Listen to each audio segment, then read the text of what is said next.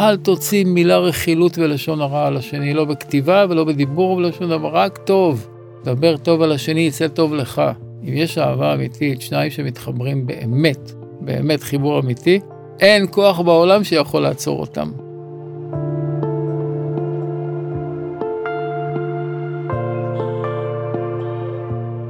שלום הרב. שלום אלעד. אני רוצה לדבר איתך על אהבה. אהבה. כתוב בתורה, ואהבת לרעך כמוך. כן. אני רוצה לשאול אותך, במציאות שאנחנו נמצאים היום, ואני לא רוצה להיכנס לפוליטיקה, אבל אני פוגש כל מיני אנשים, אם זה בעבודה, במשרד, בשיעורים, ולא משנה איפה, אנשים שהם חושבים שונה לגמרי ממני, גם בערכים שלהם, גם בתפיסות עולם שלהם, וגם במעשים שהם עושים. כן. זה שהתורה אומרת לי, ואהבת לרעך כמוך, זה אומר שאני חייב לאהוב כל אחד? אני צריך לאהוב כל אחד? כן. קודם כל, אם התורה מצווה על משהו, אז קודם כל צריך. דבר שני, אפשר. היא לא מצווה דבר שאי אפשר לעשות. העניין הוא, אתה מעלה פה עניין רגשי מאוד חזק, של קונפליקטים שיש בתוך החברה, בין אנשים וכו', ואיך בכל זאת אני יכול לאהוב מישהו שנראה לי הפוך לגמרי ממה שצריך להיות. זו שאלה מעולה. אני חושב, אולי נתחיל לדבר בכלל, מה זה אהבה, ומה המצווה בעצם. כי המושג של מה שאנשים מגדירים אהבה, ברחוב מה שנקרא, בסרטים אמריקאים וכו', זה הפוך לגמרי ממה זה באמת אהבה, על פי המסורת שלנו. מה זה באמת המושג אהבה? אהבה, כתוב שהאהבה בגימטריה 13. א', ה', ב', ה', זה 13. וזה גימטריה של המילה אחד. כלומר, שתי מילים שהגימטריה שלהם שווה, יש ביניהם משהו משותף. זה אומר שאהבה פירושה אחד, אחדות. להרגיש אחדות עם משהו. עם מישהו, זה נקרא אהבה. עכשיו, ששני דברים נהיים אחד, ולמשל אנחנו יודעים באיש ואישה, עזב את אביו ואת אמו, דבק באשתו ואילו בשר אחד. זאת אומרת ששניים שהיו נפרדים, נהפכים להיות אחד. זה כמובן לא בגוף, אלא בנפש, ברצון, בחביבות, בחיבור. שיהיה חיבור אמיתי שיוצר משניים נשמה אחת. שניים נהיים נשמה אחת. המושג שבחברה, שמה שקוראים אהבה, אני אוהב אותה, או אני אוהב שוקולד, המושג הוא מוטעה לגמרי. למה? למה? כי כשאתה אוהב מישהו, אתה מתחבר אליו והוא מתחבר אליך, שניכם מתחברים נהיים אחד. כשאדם אומר אני אוהב אישה, בדרך כלל אנשים אוהבים את מה שהם מקבלים מהצד השני, זאת אומרת, את מי אני אוהב? אותה? לא, את עצמי, בדרך כלל. מה זאת אומרת? לא הבנתי, אם אני רואה מישהי ואני אומר אני אוהב אותה, אז למה זה אומר שאני אוהב את עצמי? מה אתה אומר בעצם, עזוב אותה, שוקולד. שוקולד, כן. אני אוהב שוקולד. מה אתה אוהב בשוקולד? מה שהוא עושה לך. אם הוא לא היה טעים לך, לא היית אוהב אותו. אתה לא אוהב את השוקולד, אתה אוהב את עצמך אוכל שוקולד. כלומר, אתה אוהב את הגירוי שהשוקולד נותן לך. מה שאנשים קוראים אהבה בעצם זה תאווה. החליפו את המילה תאווה באהבה, אומרים אני אוהב בירה, אני אוהב את הסרט. לא, אתה אוהב את מה שזה עושה לך, את הגירוי. לכן, אהבה אמיתית היא הפוכה לגמרי. בשביל להתאחד עם משהו, וזה אני אסביר עוד מעט, אבל רק נגיד את הטיפ, להתאחד עם משהו, אתה צריך להתחבר אליו על ידי נתינה, אתה צריך לתת לו. ברגע שאתה לוקח לעצמך, אתה אגואיסט, זוג שמתחתן, כל אחד חושב מה אני אקבל מהקשר הזה, הם בעצם הופכים הפוך מאהבה. כל אחד אוהב את עצמו, ואם יש קצת איזה מחלוקת, כל אחד רב עם השני, להכניע אותו כדי שאני אקבל את מה שאני רוצה, זה לא נקרא אהבה. הוא לא אוהב אותה, הוא אוהב את עצמו. לכן ברגע שהוא מפסיק לקבל את הגירוי, אז מתגרשים. אז מפסיקים לאכול את מה שאהבת קודם, זה כבר לא עושה לך את אותו דבר, אז אתה לא אוהב. יוצא שהקשר הוא לא קשר של אחדות, הוא לא קשר של אהבה, אלא תאווה. זה קשר הפוך מהקשר האמיתי שצריך להיות. קשר אמיתי צריך להפוך שניים לאחד, שכל אחד נשאר הוא בעצמו, אבל נהיים אחד. משניים יוצא אחד. זאת אומרת, זה אחדות, נהיה אחדות, וזה קורה רק על ידי שנותנים אחד לשני. מה זאת אומרת? אני חייב לתת למישהו, אני חייב לתת לכל, אם אני עכשיו עובד עם מישהו. כן. כדי שאני ארוויח, כדי שאני אוהב אותו, אני צריך לתת לו משהו? תראה, מה שהתורה מצווה אהבה, זה אולי לא הכי רומנטי, כמו שאנשים מצפים לשמוע מה זה אהבה. המצווה ואהבת לך כמוך, שכל אחד ידאג לזולת, וייתן לו את מחסורו, כמו שחסר לו עצמו. חסר לו אוכל, תן לו אוכל. הרבה מה מתבטאת שאתה אוהב מישהו? את מי אנחנו הכי אוהבים? את הילדים שלנו, נכון? למה? כי הם, לא רק שהם מהבשר שלנו, הם הדם שלנו, הם ממש אחד איתנו. אתה יודע, יש מחקר על הורים מאמצים. אוקיי. היית חושב שהורים ביולוגיים יהיו יותר קשורים לילדים מהורים מאמצים, ראו שזה לא ככה. הורים מאמצים, אפילו שהילדים המקוריים הם הבשר שלהם, הורים מאמצים, הילדים אוהבים את ההורים המאמצים יותר מההורים הביולוגיים. למה? כי ההורים המאמצים השקיעו בהם, נתנו להם אנרגיה. הורים ביולוגיים לפעמים זרים מאוד לילדים, הם מתנכרים אליהם לפעמים, אבל הורים מאמצים זה ממש כמו הילדים שלהם. למה? כי אהבה, אתה אוהב את מה שאתה משקיע בו. וזו טעות נפוצה, אומר את זה הרב דסלר במכתב מאליהו. שהטעות הנפוצה של אנשים, הם חושבים את מי אני אוהב, את מי שנותן לי. מי שנותן לי כסף, מי שנותן לי אהבה, מי שנותן לי מחמאות, מי שנותן לי. הוא אומר, זה לא נכון. אלא אתה אוהב את מי שאתה נותן לו. הוא נותן דוגמה. היה דרך אגב חתם סופר, אתה מכיר, חתם סופר רב גדול מאוד, כן. היה לו גמח, הוא היה נותן כסף לאנשים נזקקים. אז יחד עם השקית כסף, היה נותן להם שקית אבנים קטנות. אבל אף אחד מהתלמידים לא העז לשאול אותו, אבל פעם מישהו העז לשאול אותו, תגיד, הרב, מה זה האבנים הקטנות האלה? אז הוא אמר, תראה, מי שאתה רק נותן לו, בסוף הוא שונא אותך, כי הוא לא נותן שום דבר, אז הוא יזרוק עליך אבנים. עדיף שיהיה לו אבנים קטנות. כתוב בגמרא, אם אתה רוצה שונא, מה תעשה? רק תיתן לו. כי אהבה, שים לב, במילה אהבה יש והב. אוקיי. כך ותן. אוקיי. צריך שני צדדים לאהבה. אתה מבין? אז הטעות הגדולה היא באהבה שאני חושב שאני צריך רק לקבל. עכשיו, מאיפה באה הטעות הזאת? טעות מאוד מאוד עתיקה אצל כל אחד מאיתנו. יש איזה שורש, אתה אומר. יש שורש לתכונה הזאת, וזה שהרבה זוגות לא מסתדרים, אני אסביר למה. כי אנחנו, בילדות, הקדוש ברוך הוא טבע בהורים אנרגיה של אהבה חזקה מאוד לילדים. כי מה זה אהבה? עוד פעם, נתינה. תזכור, אהבה שווה נתינה. או נתינה יוצרת אהבה. אין אהבה מהאוויר. אז אנחנו, כשהיינו תינוקות, ואחרי זה גיל 2, 3, עד גיל מאוחר, ההורים רק נותנים לנו בלי תנאי. הילד שובב, הילד לא עושה מה שהם רוצים, לא עושה שיעורים, מתפרע, הם אוהבים אותו. מוכנים את הכליות לתת לו, מוכנים את החיים לתת לו. אז אנחנו מתרגלים בתור ילדים, לקבל אהבה בלי להחזיר שום דבר, לא צריך להחזיר שום דבר. עכשיו, מי שעובר לחיים המבוגרים שלו, והוא לא יוצא מהתבנית הילדותית הזאת, שאני צריכים לאהוב אותי, לא משנה מה אני עושה, הוא מסתבך עם החיים. כי בחיים בוגרים זה לא ככה. והב, אם אתה מתחתן עם אישה, ואתה מצפה שתהיה כמו אמא שלך, רק תיתן לך, למרות שאתה עושה הפוך הכל, כן. אתה חי באיזושהי אשליה, וזה לא יחזיק מעמד. בחיים בוגרים, זה צריך לעזוב את הילדותיות, אבל מי שמתנהג ילדותי בחיים בוגרים, הוא לא יצליח בשום דבר. הכלל הוא שאתה צריך לתת, בשביל לאהוב וליצור אהבה, צריך להשקיע בזולת. תראה, האדם אפילו משקיע בעציץ. יש לו עציץ בבית, כל יום משקיע אותו, קצת מגזם אותו, דואג שיהיה לו שמש, דואג שיהיה לו חם בחור, וזה, הוא נקשר לעציץ הזה. ואיך אתה יכול לעזור לי במקום שבו, בסביבה שאני נמצאת שלי, שהיא סביבה שאני חי איתה ביום יום. נשים כרגע, אני לא מדבר על הבית שלי, אבל אני מדבר על סביבה שבעצם אתה פוגש אנשים שהם שונים לגמרי ממך, באמת עם דעות שונות לגמרי ממך, וגם בערכים, איך אתה אוהב אותם? פשוט להבין, קשה לביצוע. אני אסביר. אוקיי. כתוב, ישראל שחטא. מה זה אומר? אפילו שחטא, ישראל הוא. אדם שיודע להפריד בין האדם לבין המעשים שלו, ויודע שלכל אחד יש טעויות, לכל אחד יש יצר הרע, לרשעים הגדולים ביותר, יש נשמה קדושה.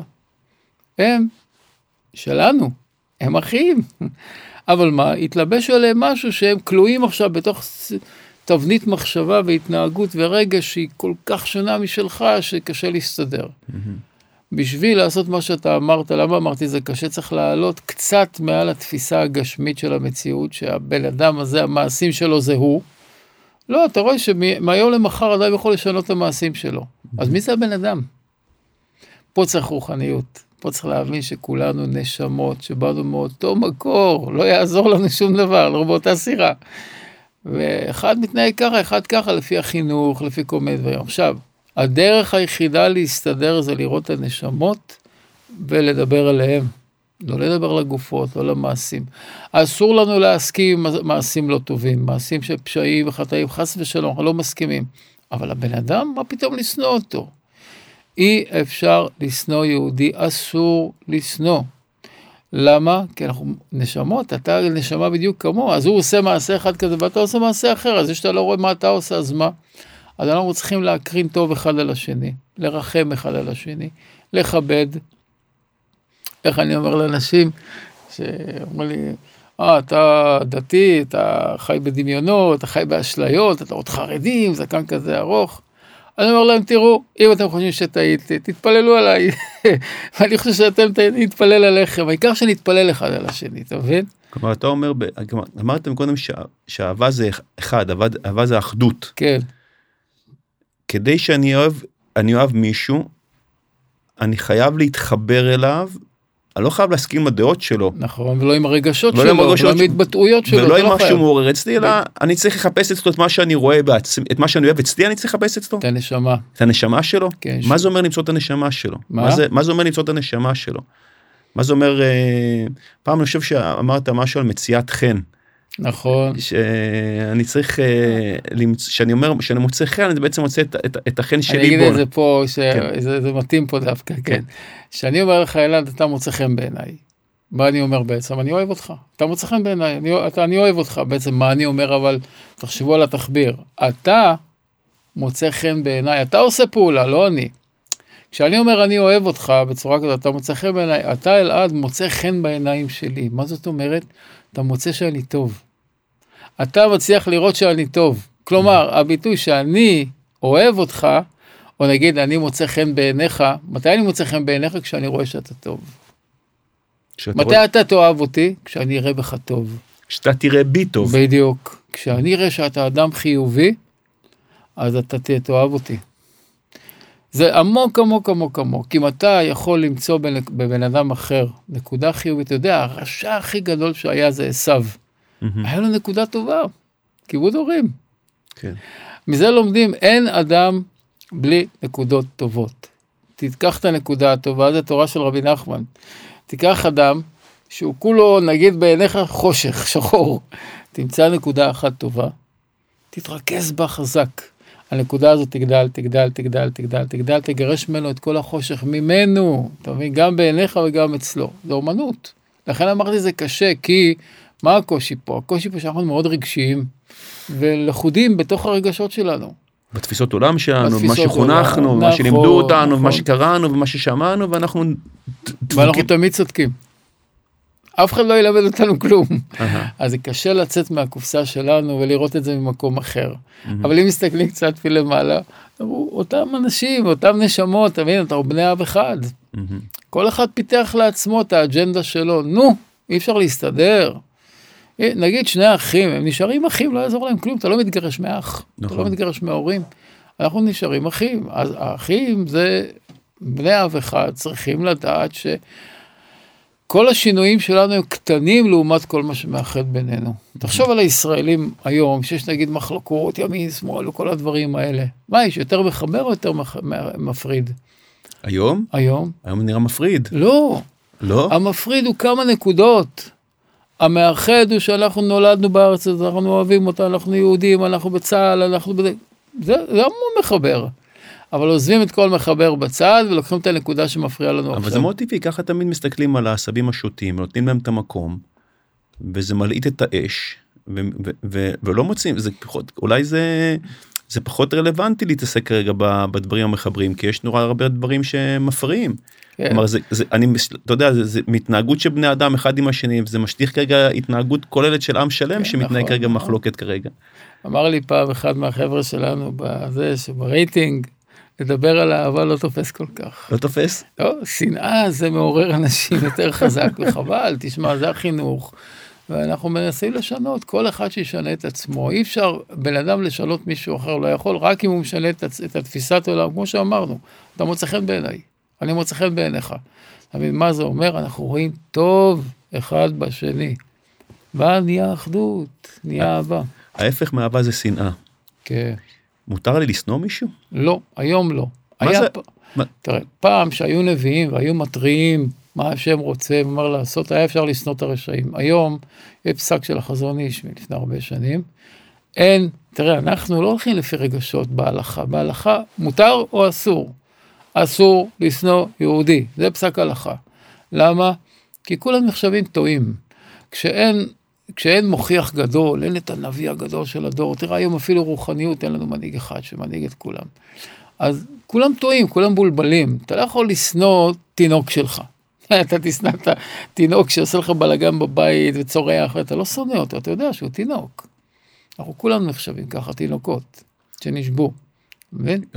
ואז מה יצא לך מזה גם כן? זה סתם פריקת רגשות. החיוב הוא לאהוב.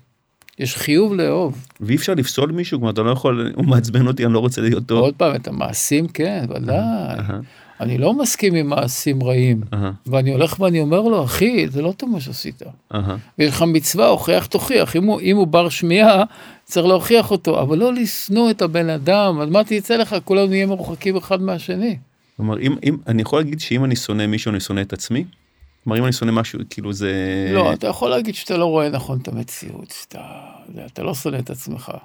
אדם אוהב את עצמו וקרוב אצל עצמו. אולי חוסר הערכה עצמית, אבל זה לא במקרה הזה. במקרה הזה פשוט לא רואים את האמת. אנחנו לא רואים את האמת. אנחנו בדמיונות, שההוא נגדי, ואני נגדו, מזה כל המלחמות, מדמיונות שווא ושקר. האמת שאנחנו אחד. אז לצאת מפלונטר כזה, מה זה למצוא את הנקודות טובות בעצם מצד השני, לראות דברים טובים בו, זה הפלונטר. נכון, לצאת מהפלונטר שהממשלה תשקיע במשרד החינוך, ולא במשרד הביטחון ומשרד הדמיונות, אלא לחנך מגיל 0, לכבד אחד את השני, לא לדבר לשון הרע ורכילות, זה צריך להיות העיקר החינוך בבתי ספר. אל תוציא מילה רכילות ולשון הרע על השני, לא בכתיבה ולא בדיבור ולא שום דבר, רק טוב. דבר טוב על השני, יצא טוב לך. כי כתוב ככה, אם יש אהבה אמיתית, שניים שמתחברים באמת, באמת חיבור אמיתי, אין כוח בעולם שיכול לעצור אותם. במה שהם יעשו, אפילו אנשים שליליים. שמתחברים ביניהם. כן. אם הם מחוברים באמת על מטרה, שהם כוחות אדירים. יש הרבה סיפורים על זה, נכון? על ירבעם או... אחאב, בדורו, היו רשעים גמורים, אבל לא היו מדברים לשון הרע. היה מין אחדות כזאת בעם, כל מלחמה שהיוצאים היו מנצחים. שאלו חז"ל, איך יכול להיות כולם רשעים, אומרים שכינה הייתה הולכת איתם, כי לא היה דלתוריה, לא היה לשון הרע. תדעו, משפחה, חברה, עם שרוצים שלא ייגע בהם שום רע, ישמרו את הלשון. אם אתה לא תדבר, אם אשתך לא, אתה בן אדם, לא ידבר בבית שלו לשון הרע, מה קרה בעבודה, מה הטמבל הזה עשה, מה הוא אמר, הבית נקי. אם אין דיבורים רעים, הבית נקי, שום רע לא יאחז בו. אז מה ידברו הרב? מה, מגיע הביתה מעבודה, אתה רוצה לפרוק את מה שקרה לך ביום עבודה. מה תשתוק לא תגיד שמה היה לי ככה, היה לי ככה? דבר על האקלים. מה על האקלים? מותר לך לדבר על... אתה רוצה כאילו לא לדבר כלום. מותר לך לדבר על דברים, אם הצד השני לא מכיר ולא יכיר את מי שאתה מדבר עליו. אבל אני יכול להגיד בקודים... הייתי היום באיזה מקום, אחד נסע כמו משוגע, כמעט נכנס בי, אתה יכול להגיד. כפה, אתה לא מכיר אותו וגם אשתך לא תכיר אותו. אבל אם שניכם מכירים את הבן אדם, אסור להגיד, אסור. זה הורס את הבית, זה מביא מחלות, אני אומר ברצינות. זה צריך מאוד מאוד להישמר מהדיבור. הדיבור הורס הכל. ובונה הכל. דיבור בונה הכל, כן. אז אמרנו שבעצם נתינה מולידה אהבה. זה והייתי מדייק גם שאמרת שיש את ההבדל בין אהבה לתאווה. כן. שבעצם שאני אוהב משהו, זה בעצם שאני צריך לבדוק עם עצמי, האם יש לי תאווה כלפי הדבר הזה, כלפי אוהב את הדבר הזה, זה כאילו... מה אתה עושה? אתה לעצמך, אתה אגואיסט, או שאתה חושב על השני? וברגע שיש נתינה, כל העולם מתהפך, יכול להשתנות, כתוב כמים הפנים לפנים, כן לב האדם לאדם. זאת אומרת שהשני הוא בעצם ראי של הלב שלך. תעשו ניסיון. אדם שאין לך קשר טוב איתו. יש איזה קצר, איזה משהו, ככה לא הולך. עשו ניסיון להקרין עליו טוב. להקרין אהבה, מהלב. אז אתה תכריח את הלב שלו להקרין אליך גם כן אהבה. בלי לדבר מילה אחת. בלי לדבר, מה גם מחשבה שלי? מחשבה ורגש, להגיד, בעצם הבן אדם עשה ככה, נכון, אבל היינו חברים טובים, הוא בן אדם טוב, יש לו זה, להקרין עליו טוב, כמה ימים, תראו, הבן אדם התהפך לגמרי, היה סיפור על רבי שמואל סלנטר, שהלך בעיר העתיקה, ובא ערבי להרוג אותו, עם סכין, העיר העתיקה של פעם. כן. ואיכשהו בא לנעוץ את הסכין, הוא קפא על המקום, נפל לו הסכין, התחיל לבכות וביקש סליחה מהרב. אז התלמיד שהיה שם היה בהלם, בן אדם מרוצח נהפך להיות מה, חסיד פתאום? אמר לו רב, מה קרה? הוא אומר, תראה, ראיתי בן אדם בדרגה כזאת נמוכה, שבא להרוג אותי רק כי אני יהודי, ממש ריחמתי עליו מכל הלב. ככה? ככה. תראה איזה דרגה. משהו. הוא אומר, אז הוא היה חייב לרחם עליי. לא הייתה לו ברירה. אני ריחמתי עליו, הוא חייב לרחם עליי. ואז נגמר כל הסיפור. אבל זה מתאים לדרגות של... אז בסדר, אנחנו כשבא מחבל לא נעשה עכשיו תרגילים כאלה, ודאי, אבל במשרד, קשה לך עם מישהו, לא טוב לך, יש לך קצר עם תקרין טוב, אתה תראה את התוצאות, זה פרקטי ממש, זה לא דיבורים בעלמא. תשמע, זה עבודה לא פשוטה.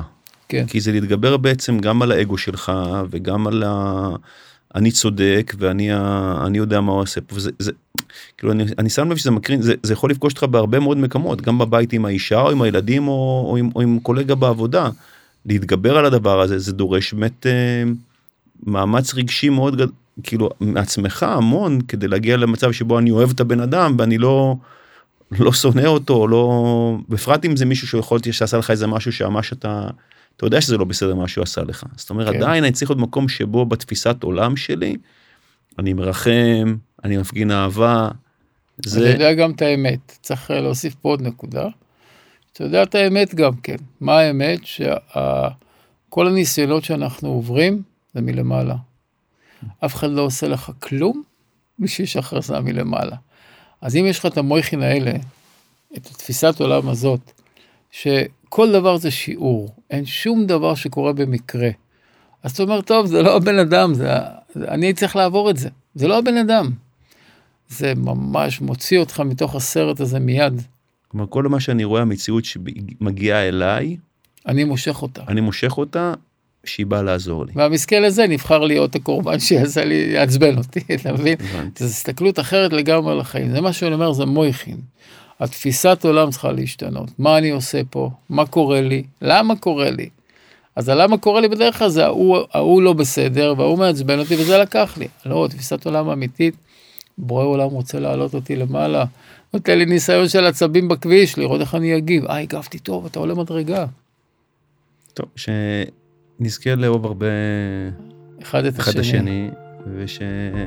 ונקיים את המצווה של ואהבת לך כמוך כפשוטו. אמן. ממש כפשוטו. ושנהיה אחד. שנהיה אמן. אחד.